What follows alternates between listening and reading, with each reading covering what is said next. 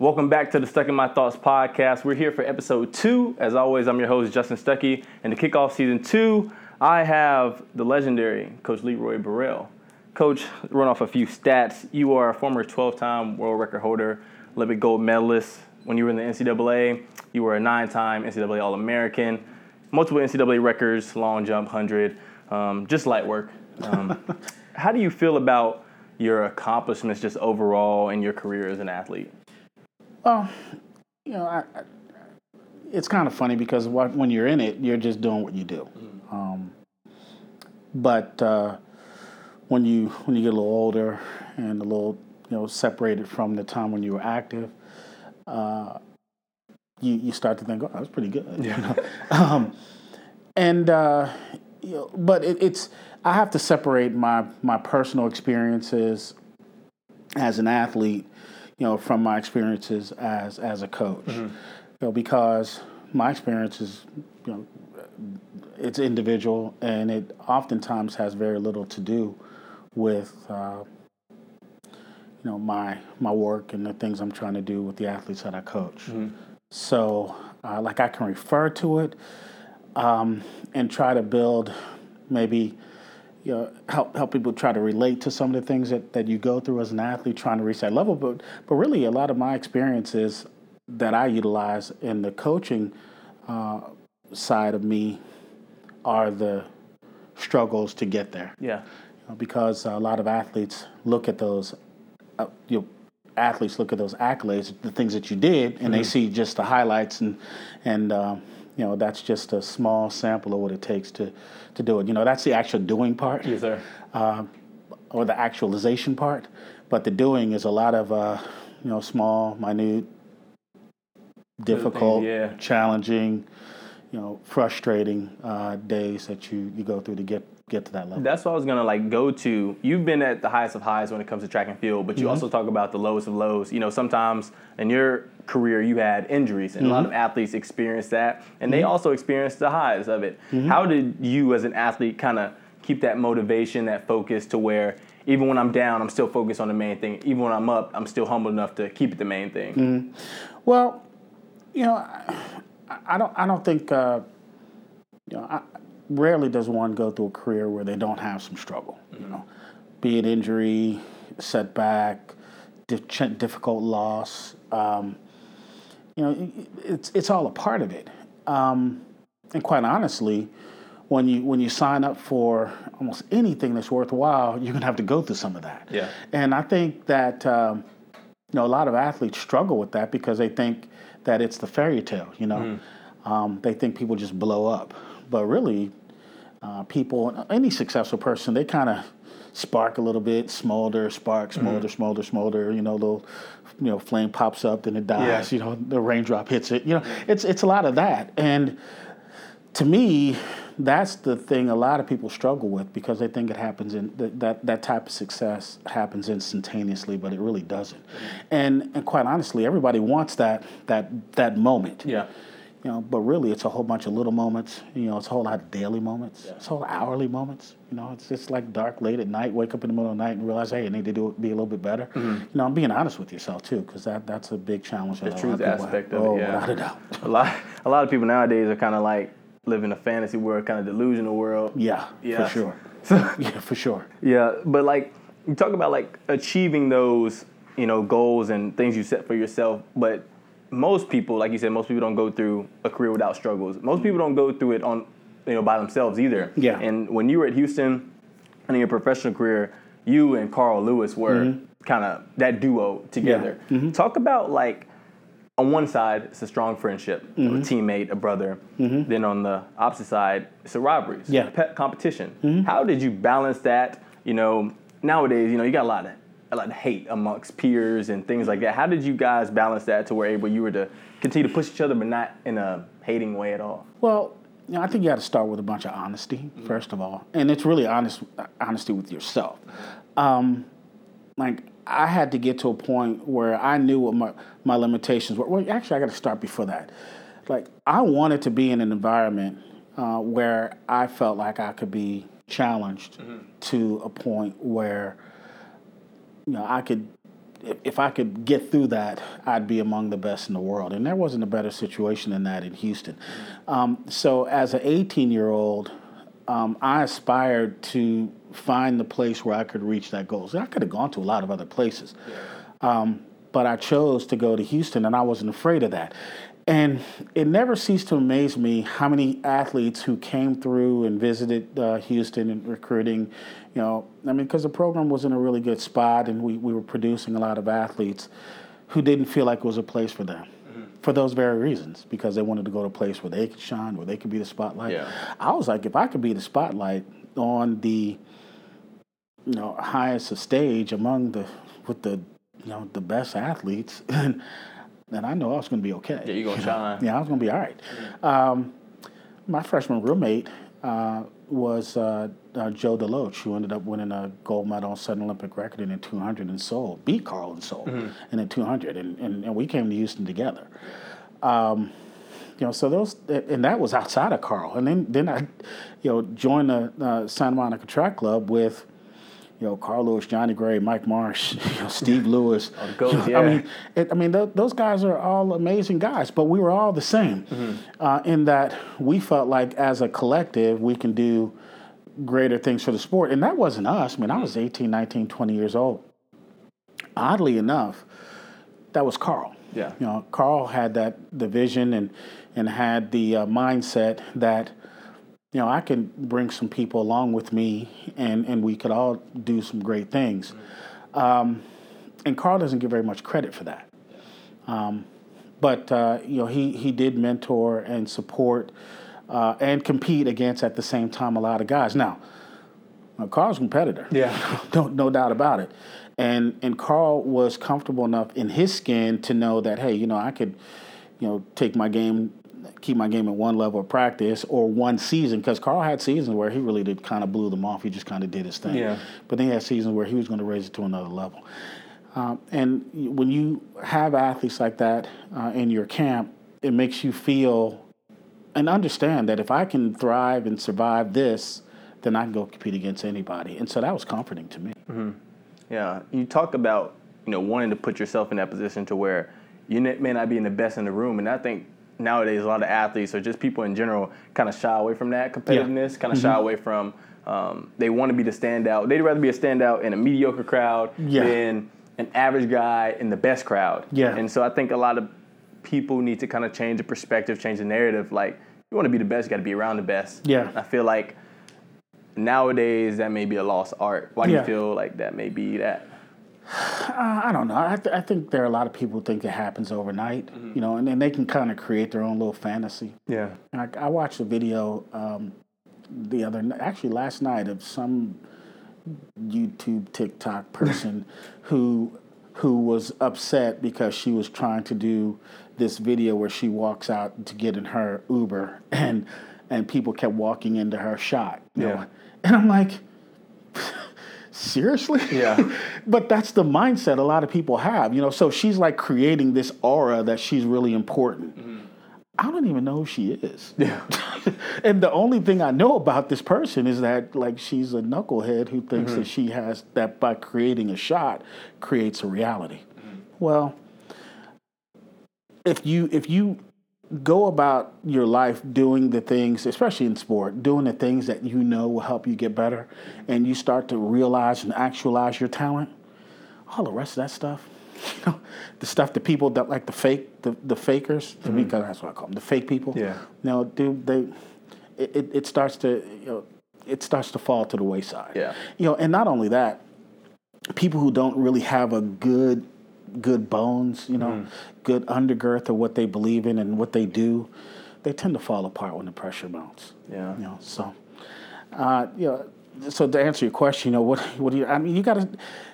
The formula really hasn't changed. The people who are the most real about what they do and why they do it are usually the ones, and they have the most talent, of course. They're usually the ones that are going to survive that onslaught of the other stuff. The ones who it's a little bit fake, it's not quite true, and they haven't really invested enough in themselves physically, emotionally, mentally, to survive those moments where you can really doubt yourself and beat yourself, they oftentimes fall. Yeah. And one thing I admire about you and we're going on 8 months? Yeah. Being here 8 months since I've been under your leadership, you've always been honest with us. You've always been open with us. And you talk about the journey that each individual, each athlete, each person takes on this journey. And earlier you talked about, athletes and people in general may go through the struggles, may go through the journey of life. Mm-hmm. And you were open with us, sharing with us that back in 2021, you lost your son Cameron to suicide. And we were in a mental health meeting. Mm-hmm.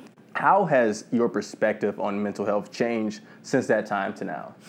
Well, I'll be honest. I don't think we didn't label things the way they're labeled now. Like some of the struggle that people have, and some of the things that the demons that you have to fight. Like we didn't call that anxiety. We call that, hey man, you just kind of band up. You got to hang in there. It's going to be difficult. You're not going to win them all. Track is real cruel in that, you can go all year when it's all said and done. Even once you get to the highest levels, you go through Olympic year, you go through all said and done, and really, one person at event is the man or the woman, and everybody else is like, oh, whatever, they were there, So, yeah, that's how it is. Yeah, that's how it is, and so that's difficult, but that's what we sign up for. I think as far as the the struggle that we go through, we start labeling things, and in the process of labeling things, then we start to identify, well, this is a problem, well, that's a problem. But a lot of those problems are just life in general. Life is a competition. You step into a classroom, that's a competition. We're competing for the A's, we're competing for the slots to go to the best school to get the A's. Yeah. And then when the people who get the A's are competing for the best jobs, the best internships, it's all a competition. And I think the sooner you realize that, the more you can kind of take some of that edge, I believe, that comes with the mental health aspect, because you got to call a struggle, a win, a win, a loss.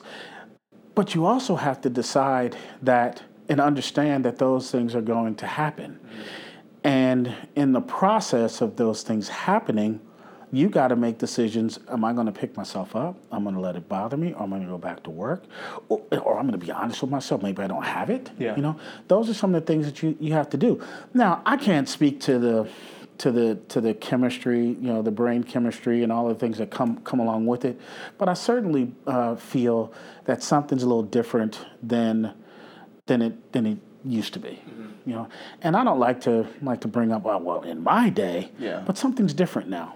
I don't know what it is, but something certainly different. And maybe it's born from, the social environment we have in athletics and raising our kids. Because I grew up in the 70s. In the 70s, everybody was hungry. Yeah. So everybody was skinny and everybody was hungry. Well, now everybody's fat. I shouldn't say that. Everybody's a little bit bigger. Bone. A little bit bigger. Yeah. Exactly. Yeah. And so you have to be a little sensitive to things.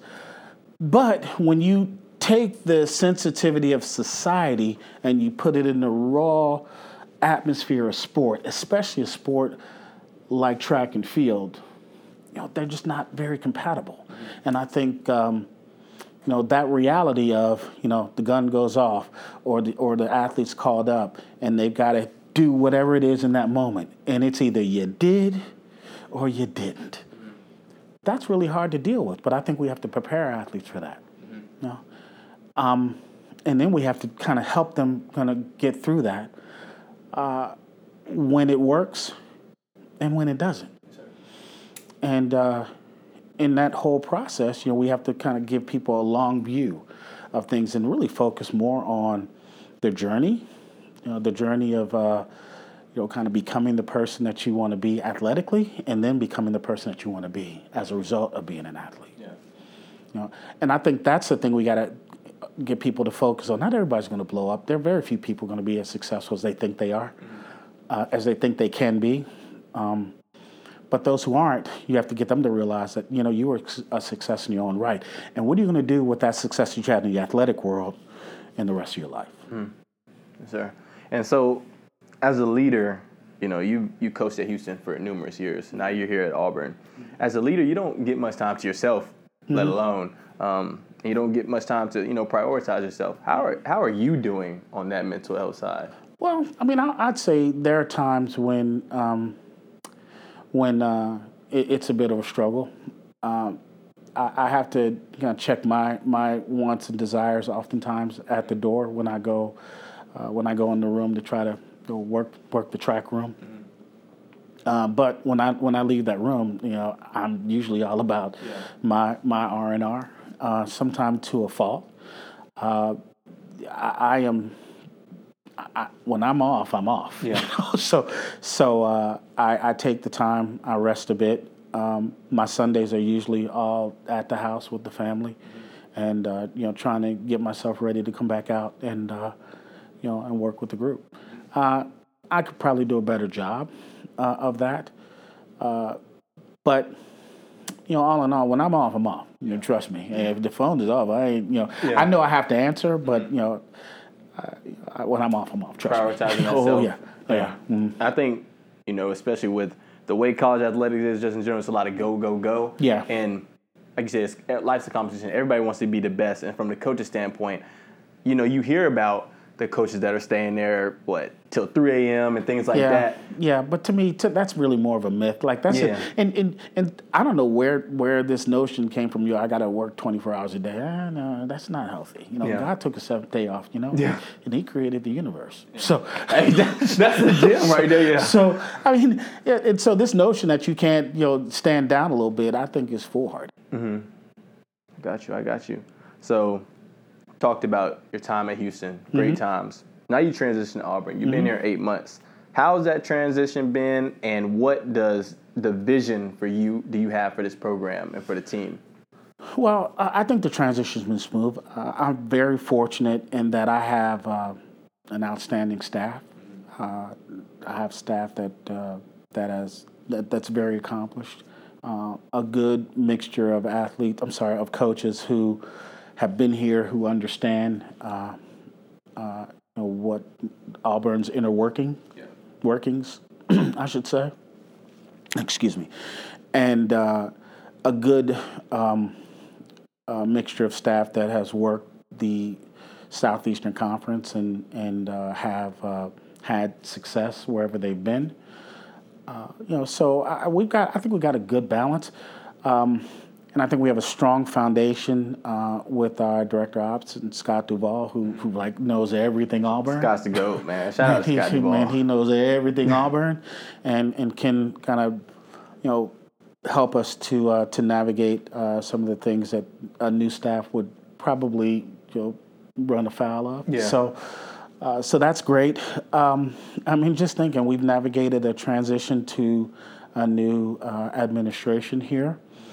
And brought in several athletes who are contributing quite readily. We worked on trying to work on the culture here a bit. There were a great group of athletes, including yourself, who are either on the way here or who are here, and I think we've had to change the mindset a little bit of some of those athletes to focus on the team a bit. But we're still a work in progress. It took us a little while to learn the athletes, and we're still doing so. I need to know more about Justin Stuckey in competition. Coming soon, don't you worry. Coming soon. All right, cool. Well, I'm looking forward to it. Yes, sir. Look at eye on it. But we're working. But it's still not quite the team that I feel I'd like to have. Mm-hmm. I like to have a few things in my back pocket, a little bit more depth. But we're working on it, and I'm excited about our future because I think we've covered a lot of ground in short order here. Yeah, I'm excited about the vision and what we've got going on here. I think we, continue to press and then, continue to just trust in the process, like you said, and you come into somewhere new, there's a new chemistry, new culture. You just got to run with it and learn. Mm-hmm. And from you, do you feel like that was difficult to try to change that up? That was a bit of a challenge. It's very easy to get in a comfort zone and stay in a comfort zone as an athlete. Where, especially if you enjoyed some level of success, but I'm trying to reach ultimate success collectively. So that's a different mindset than I think existed here, at least in the short term. There's always been some success here. Yeah. But I think things got a little bit, a little bit out of whack, and there were some challenges I think that kind of put the program in a difficult situation. Then people started kind of doing their own thing, and so trying to bring all of that back into under one tent, has been my mindset and my mission. And like I said, I think we're closer than we're certainly closer than where we started, but we're nowhere near where I want to be. Yeah, we're going to come with it, though. Y'all watch out. We're going to come with it. Auburn U's on the way. Mm-hmm. All right, Coach. On my show, we got this thing called the Dropbox question. Okay. So I'm going to ask you a few questions. You keep up with professional track like nobody's business. You out there. Say that. You focus on it, though. You be out there keeping up just in general. Name 3 athletes who stand out the most to you right now in track and field, male or female. No, I actually don't keep up with the way you think I do. But, let's see.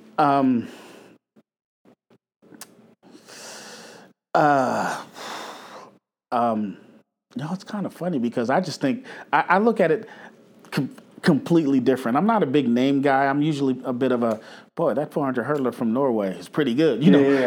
That high jumper from Dubai, he's really good. No, I'm sorry, Cutter. He's really good. That's kind of how I look at it. But I'm not a fan. Okay, yeah. So I think to keep it on this side of the Atlantic, what Noah Lyles has done past couple of years is quite impressive.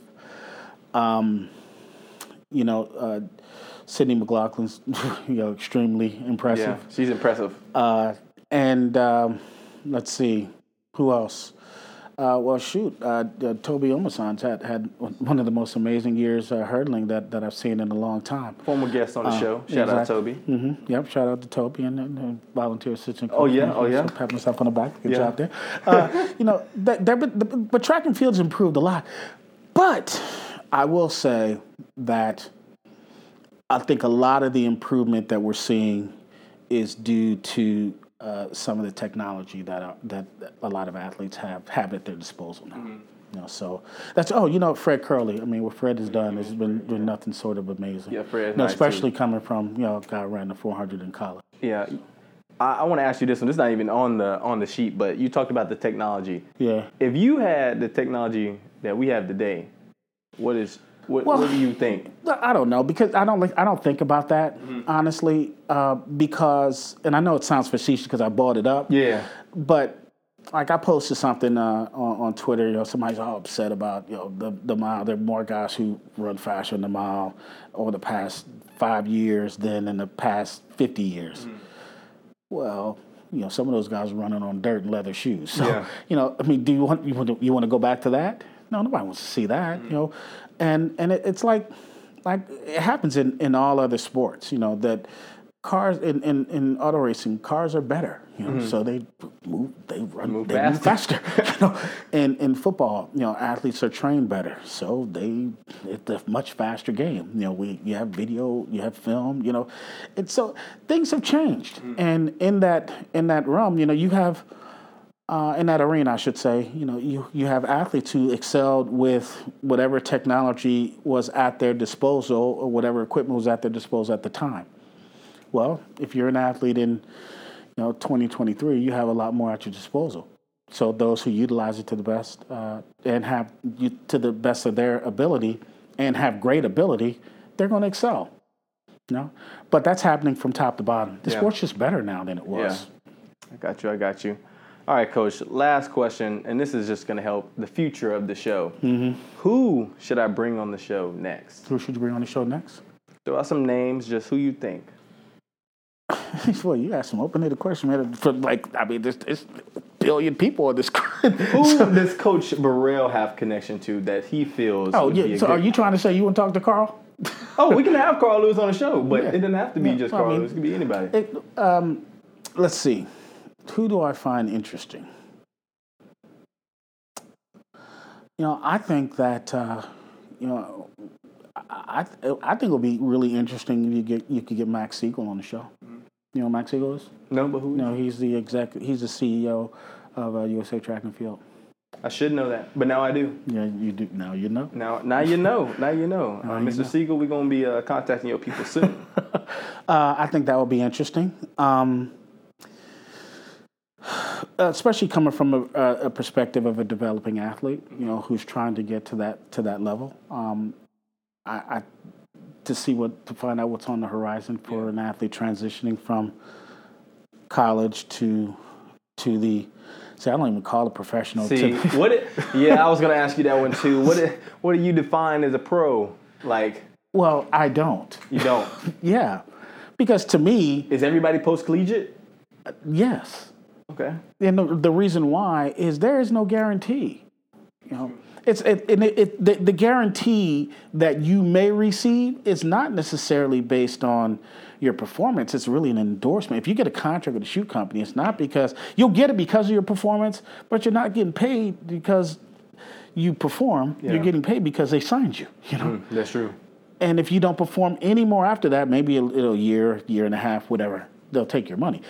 But if you are, if you are with a league and there's some collective bargaining and everybody's going to make a certain amount of money, and a certain living for a certain period of time, and there's some guarantee involved, for play. Yeah.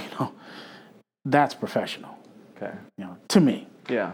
I like how you define that because there is a big, back and forth conversation of what it should be defined as a pro. But I like how you define there needs to be some type of league, some type of, contractual revenue across the board. See, the sport when I was there, I think it was actually closer to professional because, when I was competing back in the 90s, there were a lot of appearance fees. Mm-hmm. You would be paid to appear, and you go do your thing, perform, whatever. And there might be some prize money as well. But now it's all pretty much prize money. And oddly enough, the prize money is about the same as it was 25, 30 years ago. Somebody need to do some work, sound like to me. We got a lot of work. A lot. Yeah, that's some realization right there. Mm-hmm. Coach, I appreciate you being on the show. Thank you for, sharing your insight and your perspective on a lot of different topics. We appreciate you having you on. Right. And to all the people watching this, y'all make sure y'all go ahead and like, comment, subscribe, tell a friend to tell a friend, and we'll see y'all for episode 2 of season 2. We out.